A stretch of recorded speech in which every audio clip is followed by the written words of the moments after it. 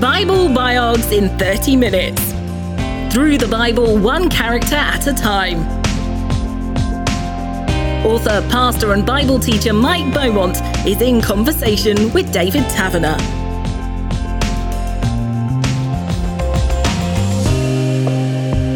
In this episode of Bible Biogs in 30 minutes, we're going to be focusing on the life of Aaron, brother of Moses, Mike. And the context, which we touched on in the last episode, was that here we are down in Egypt.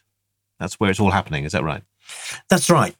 God had promised that the descendants of Abraham were going to multiply. That's exactly what had happened through the stories that follow of Abraham and Isaac and Jacob. Jacob, who has 12 sons that become the 12 tribes of Israel that are growing. The trouble is they're now in the wrong place. And the stories of Joseph showed us how the descendants of Abraham had to move from the promised land, from Canaan down to Egypt to avoid a famine. And so the story of Aaron and Moses that are in Exodus is a story that is set there when they have been in Egypt for a very long time. So Moses has this very central role, of course, in the whole story of the Bible, but it's his brother Aaron that we're going to be just thinking about for a minute or two. Now, what do we know about that relationship between Aaron and Moses? Bearing in mind that Moses was sort of adopted into the palace, wasn't he, in Egypt? Yeah, well, Aaron was a sort of piggy in the middle. Any listeners who are the middle of 3 children will perhaps know what we mean by that. Because Aaron had an older sister, Miriam, then there was Aaron, and then there was the younger brother, Moses. And that middle child often can be the one that's for whom life is challenging. So Aaron is Moses' older brother, and did they grow up together to some extent, other than when Moses was adopted? Well, yes, they did, because what happens in these early chapters of Exodus is that God is fulfilling his promise to the descendants of Abraham. They are growing, they are multiplying. And so in chapter 1 of Exodus, we get this picture of them growing and growing and growing and becoming a bit of a threat as Pharaoh is concerned. Think today of how sometimes people can feel threatened by immigrants coming in and taking over an area, in inverted commas, feeling that their culture is being threatened, their way of life. And that's the situation that we start with in Exodus chapter 1. And they're growing that much that Pharaoh decides he needs to do something about it. And there's been a change of dynasty, as we would call it these days. And the new pharaonic dynasty knows nothing of what Joseph had done for previous pharaohs. So feels he owes these people nothing. So first of all, he puts them into slavery to build the cities for him. Mm-hmm. And then when they still keep growing, he decides that what they need to do is to kill off all the young born babies. Now, Aaron was clearly born before that thing happened. So we've got Miriam and Aaron born after Aaron's birth. This decree comes from the royal palace that the midwives are to kill every male Hebrew baby boy.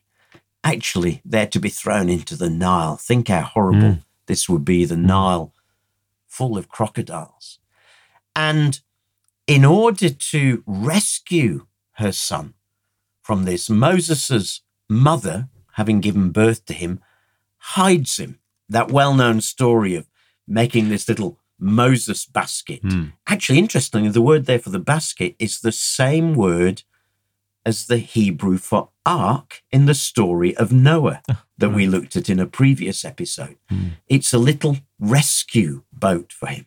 She makes this ark, covers it with pitch, hides her son there in the bulrushes, and trusts that God will provide for him somehow. And chapter 2 tells us of how one of the royal princesses went down to the river to bathe one day, suddenly hears this baby crying, saying, "What's that over there?" Sends a maid to go and look. And she comes back and says, "Oh, look, it's a little baby. It must be one of those Hebrew babies." But clearly there was something about this baby that caught her eye. though at a bigger level, clearly here, God was at work. And so the princess says, I love this little boy. I'm going to have him for myself. Despite the fact that Pharaoh had said that all those babies will be killed. Well, you know what royal princesses are like, don't you? She decides that she's going to keep him. But of course, she's a princess. She's not going to bring the baby up herself. So she says to her servant, listen, go and find me someone who can nurse this child until he's older.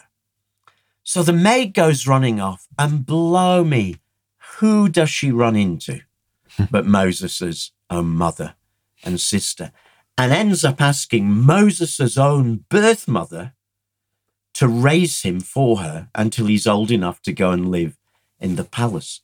So Aaron and Miriam and Moses did spend their early years together. Moses, this special little baby who'd been spared from death, perhaps therefore getting a lot of love and affection. Who knows how Aaron in the middle might have ended up feeling with that. But at some point then, Moses and Aaron were separated because Moses ends up in the palace. That's right. As he is a little older, and we're not told how old, he is taken back to the palace to be brought up and adopted as an Egyptian prince. Now, clearly over those years that he was at home, his mum must have told him the stories of who their people were, what God had done for them. And these would all come back just a few years down the road.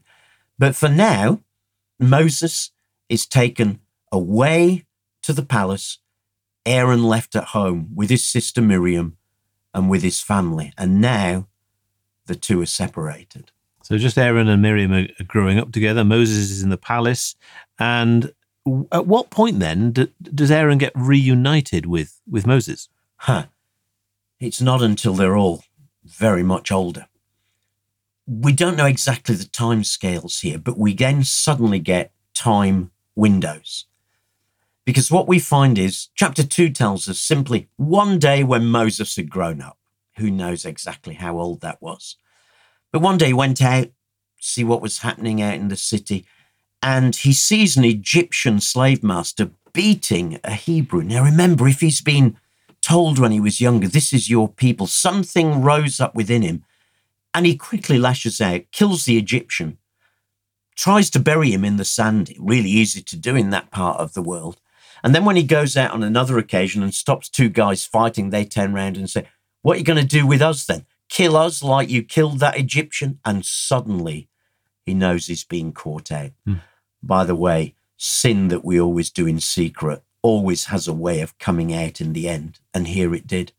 And so for some reason, even though he was a royal prince, Moses fled. I've often wondered, why didn't he just say, who cares? I'm a prince. But there must have been something going on behind the scenes that we didn't know.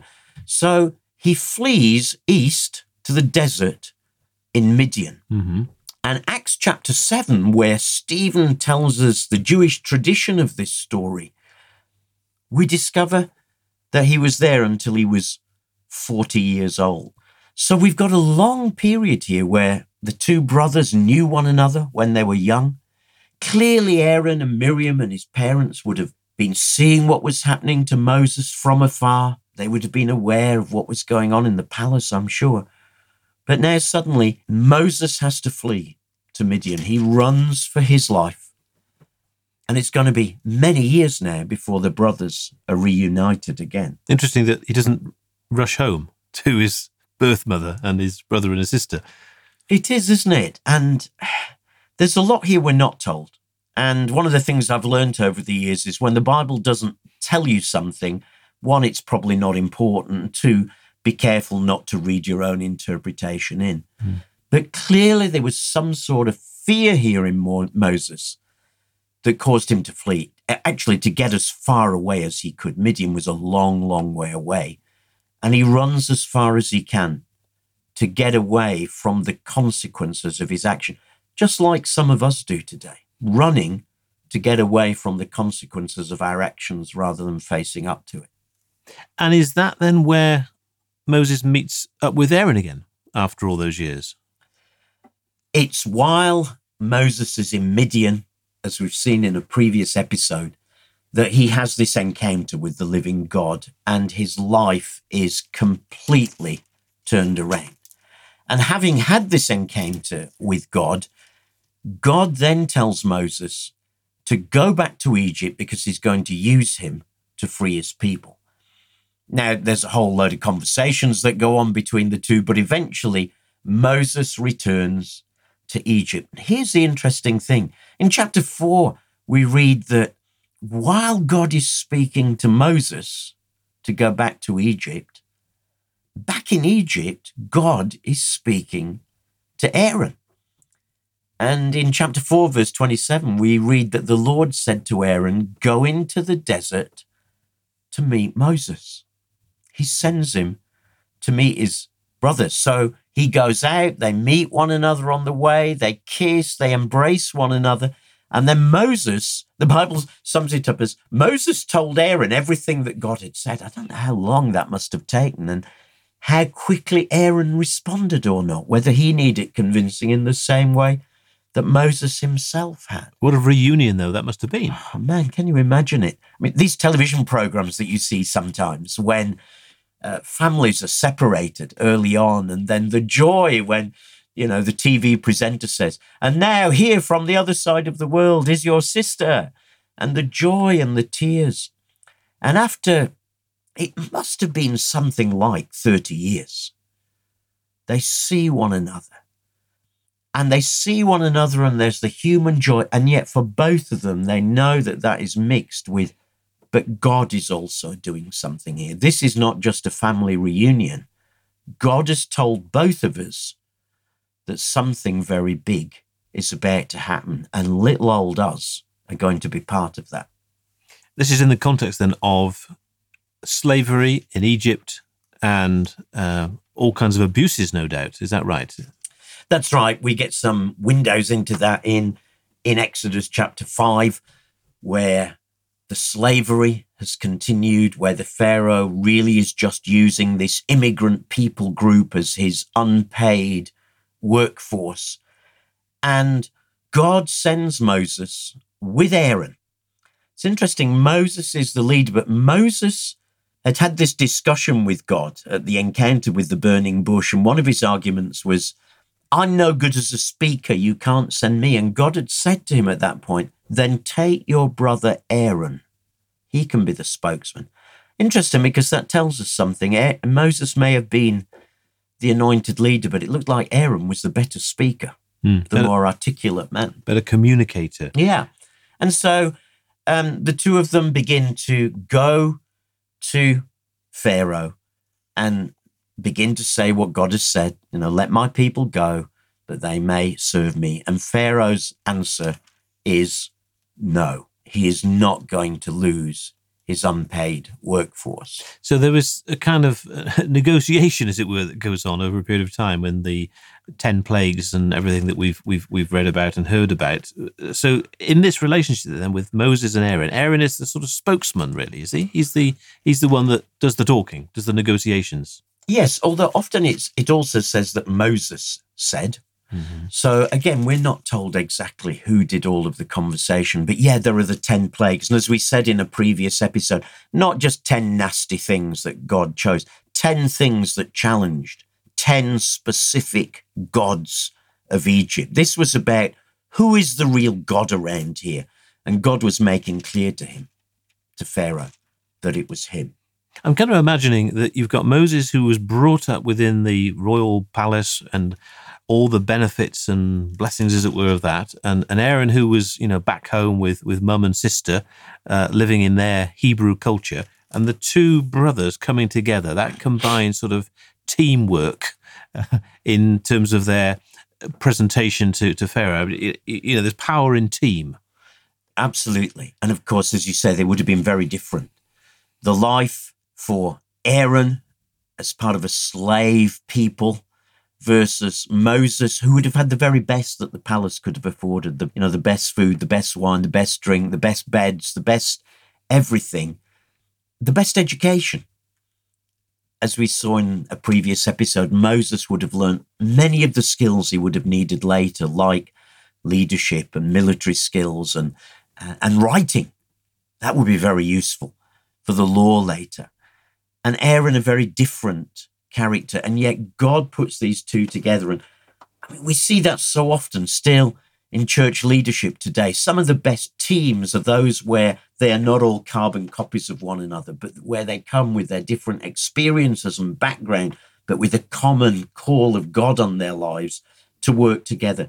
And yeah, having worked in many teams over my life, occasionally that can produce some clashes and some friction. But you know, when you work those through, like these brothers no doubt had to do, what an amazing thing God can do through it. Because obviously Moses was dependent to, a large degree on Aaron for the success of what was necessary. Yes, absolutely. Aaron was indeed going to be, his spokesman, and he was going to play a key role. It was not all about Moses. Though it's interesting as the story goes on, the story really focuses on Moses. And Aaron sort of is the man who plays the second fiddle. He's the second violinist, not the first violinist. And do you know what? That can be tough at times. When you are called to a role by God where you are not the one in the main spotlight, but you are so crucial to what's going on.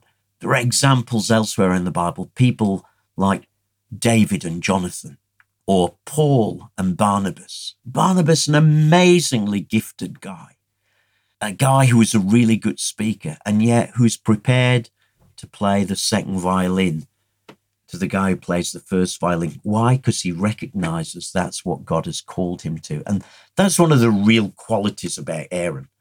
This guy who's prepared to play the number 2 role all the way through and to play faithfully and not looking to undermine his brother, though he did have his odd wobble here and there.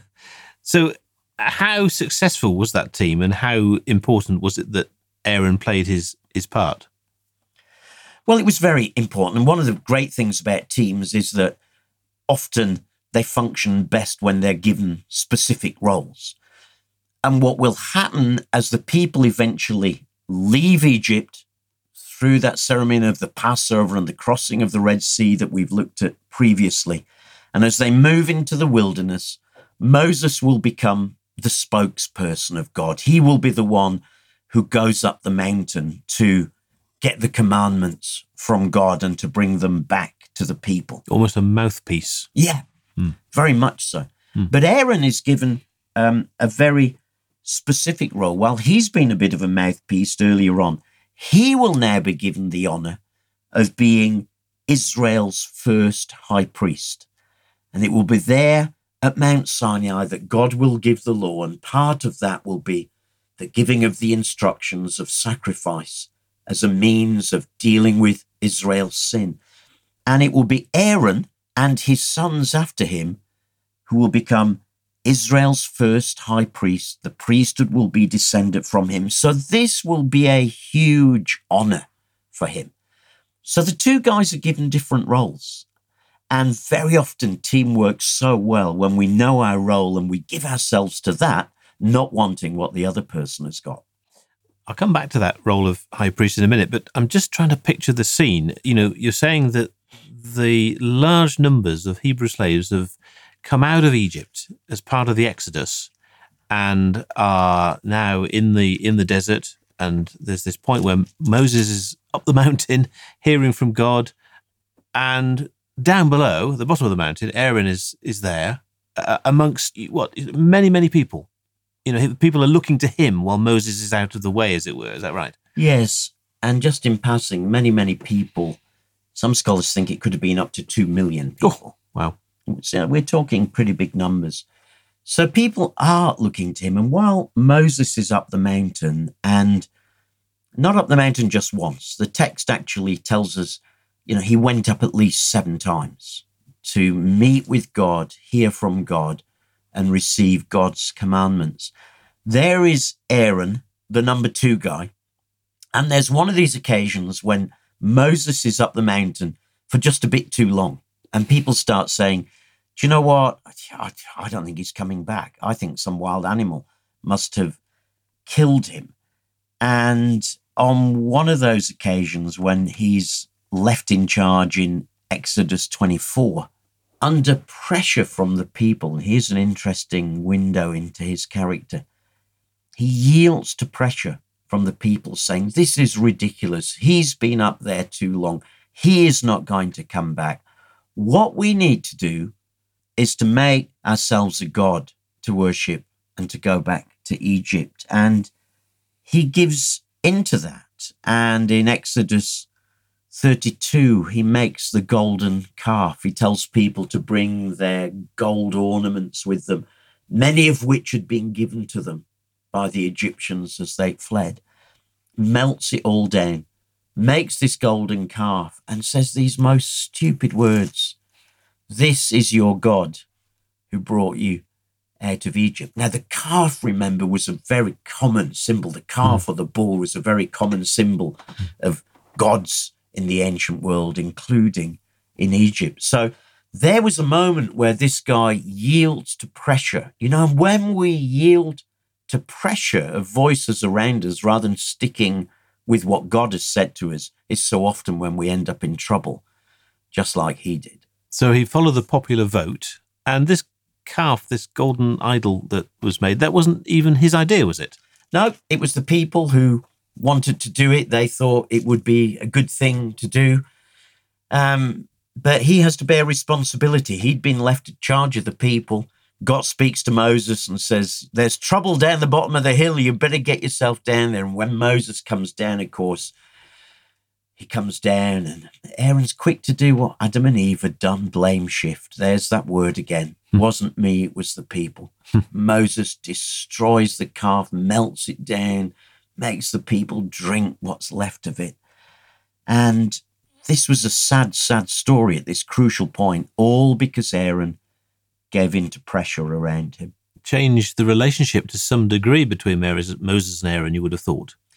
Yes, I think so, because I think, again, if we try to imagine ourselves in Moses's position, he trusted him. He trusted him to lead these people. This was the guy who's going to be the high priest of Israel, and I can't trust you to do something like this. I think it reflects what pressure there must have been, how very big the pressure must have been. Clearly wasn't one or two people coming with this good idea. There must have been a groundswell. How easy it is to give way when there's a groundswell to say yes for a quiet life rather than sticking by what you know God has said. And that was one of the points where Aaron really failed quite badly. Interesting, though, that, as you say, he went on still to have the honour of being appointed high priest in this cultural setting. What did that actually entail? Well, as high priest with his sons and their descendants as priests forever in Israel, his was going to be the responsibility of offering the sacrifices to God. Why sacrifice? Well, that was going to be the God-appointed way of reminding Israel of their sin. It was as the animal was slaughtered. This was a reminder of what the New Testament will sum up as the wages of sin is death. By the way, we often think that it was the priests who sacrificed the animal. Read Leviticus chapter 1, and it's really clear that you, the men actually the head of their family, you are the one who slaughtered the animal, slit its throat. The priest caught the blood in the bowl and took it to the altar. And the killing of that animal served as two things. One, as a reminder that the wages of sin is death. Look, because of your sin, something has had to die. It should have been you. But God says, I'll accept a substitute, an animal substitute, never a human being in Old Testament religion. And the priest's job would be to be the go-between, to be the one who joins sinful man and a holy God through the offering of their sacrifice. As we get to the New Testament will pick up and say, and that's exactly what Jesus was for us, our go-between, our perfect high priest, Hebrews will describe him as. The one who not only was the priest who offered the sacrifice that pleased God, but the one who was the sacrifice himself, the Son of God, and that's why this sacrifice worked. So hugely important, because the priest was the one who made it possible for continuing fellowship and relationship to occur between God and sinful people, so that when they sinned, there was a means of that sin being dealt with. And some of that sin was personal and individual. Some of it was sacrifice that was offered for the whole nation, like in Leviticus 16, the Day of Atonement, when the high priest came into his own and carried out incredibly detailed rituals as a way of covering all the unconfessed sin of the nation over that year. So he'd take on a hugely significant role. So this number 2 role that he'd had, and indeed the go-between role that you've just referred to, it just has an echo perhaps of the role he had with the confrontations with Pharaoh. There was an element of that, I guess. Exactly. Perhaps a period of preparation in some respects. I don't know. Yeah. And you know what? That's so important, because nothing is wasted in our life. There are often periods of preparation. That time Moses had spent in the palace, preparation to learn writing, to learn leadership skills, that preparation for Moses in Midian, learning how to survive in the desert. And here now is preparation for Aaron, serving as the number 2 to his brother, but learning how crucial a number 2 can be. There was a little point in his life where being number 2 just got to him. And there's this story in Numbers chapter 12, where he takes part in a rather ill-advised family revolt against Moses on the ground that he and Miriam deserved a bit more recognition. And you know, I love that story. It's so human. Maybe some of our listeners out there are busy serving God in some way, serving the church, and they never get recognized. Nobody ever says thank you. And it's so easy to, at that point, to think, well, someone noticed me. I tell you this, God notices you. God notices every little thing that we do. But there was this little rebellion against God for a moment that God has to deal with. It again reflects perhaps Aaron was easily swayed, perhaps by his stronger sister. But that moment of just feeling a little bit insecure in who he was, he had such an important role. And yet him and Miriam were feeling, why haven't we got the number 1 role? God can speak through us as much as through you, was their challenge. And they had to learn the hard way with God's judgment that that's not how it was. So this guy wasn't perfect. And he did have his very human moments when, being a number 2, even a key number 2, he thought, I'd quite like to be number 1 occasionally. And protective of perhaps his own family priorities to some degree. You know, we always like to be protective of our families, don't we? Yeah, exactly. And sometimes that causes us to perhaps make wrong judgments and to forget what God has said. There is a reference to Jesus being the great high priest. So what's the connection between Aaron and Jesus? Jesus is the great high priest because he is a priest like Aaron. He is the go-between. Just as Aaron was the go-between between sinful Israel and a holy God. The book of Hebrews describes Jesus not just as the high priest, but as the great high priest, the best high priest of all, the best go-between of all. Why? Because Jesus was no one less than God himself come to us, the one who gave his life for our sins, the one who was God and so was able to deal with sin, yet who was man and so who could deal with sin and should deal with sin. And what an honor for Aaron, this guy who at times struggled with being number 2, to knowing that by the time we get to the New Testament, the very Son of God, when he came into this world, would also be called a great high priest, just as Aaron had been. David Taverner was in conversation with Mike Beaumont, who's written about the people of the Bible throughout the Christian Basics Bible. Catch their conversations anytime on the UCB player or with your favourite podcast provider. Just search for Bible Biogs in 30 minutes.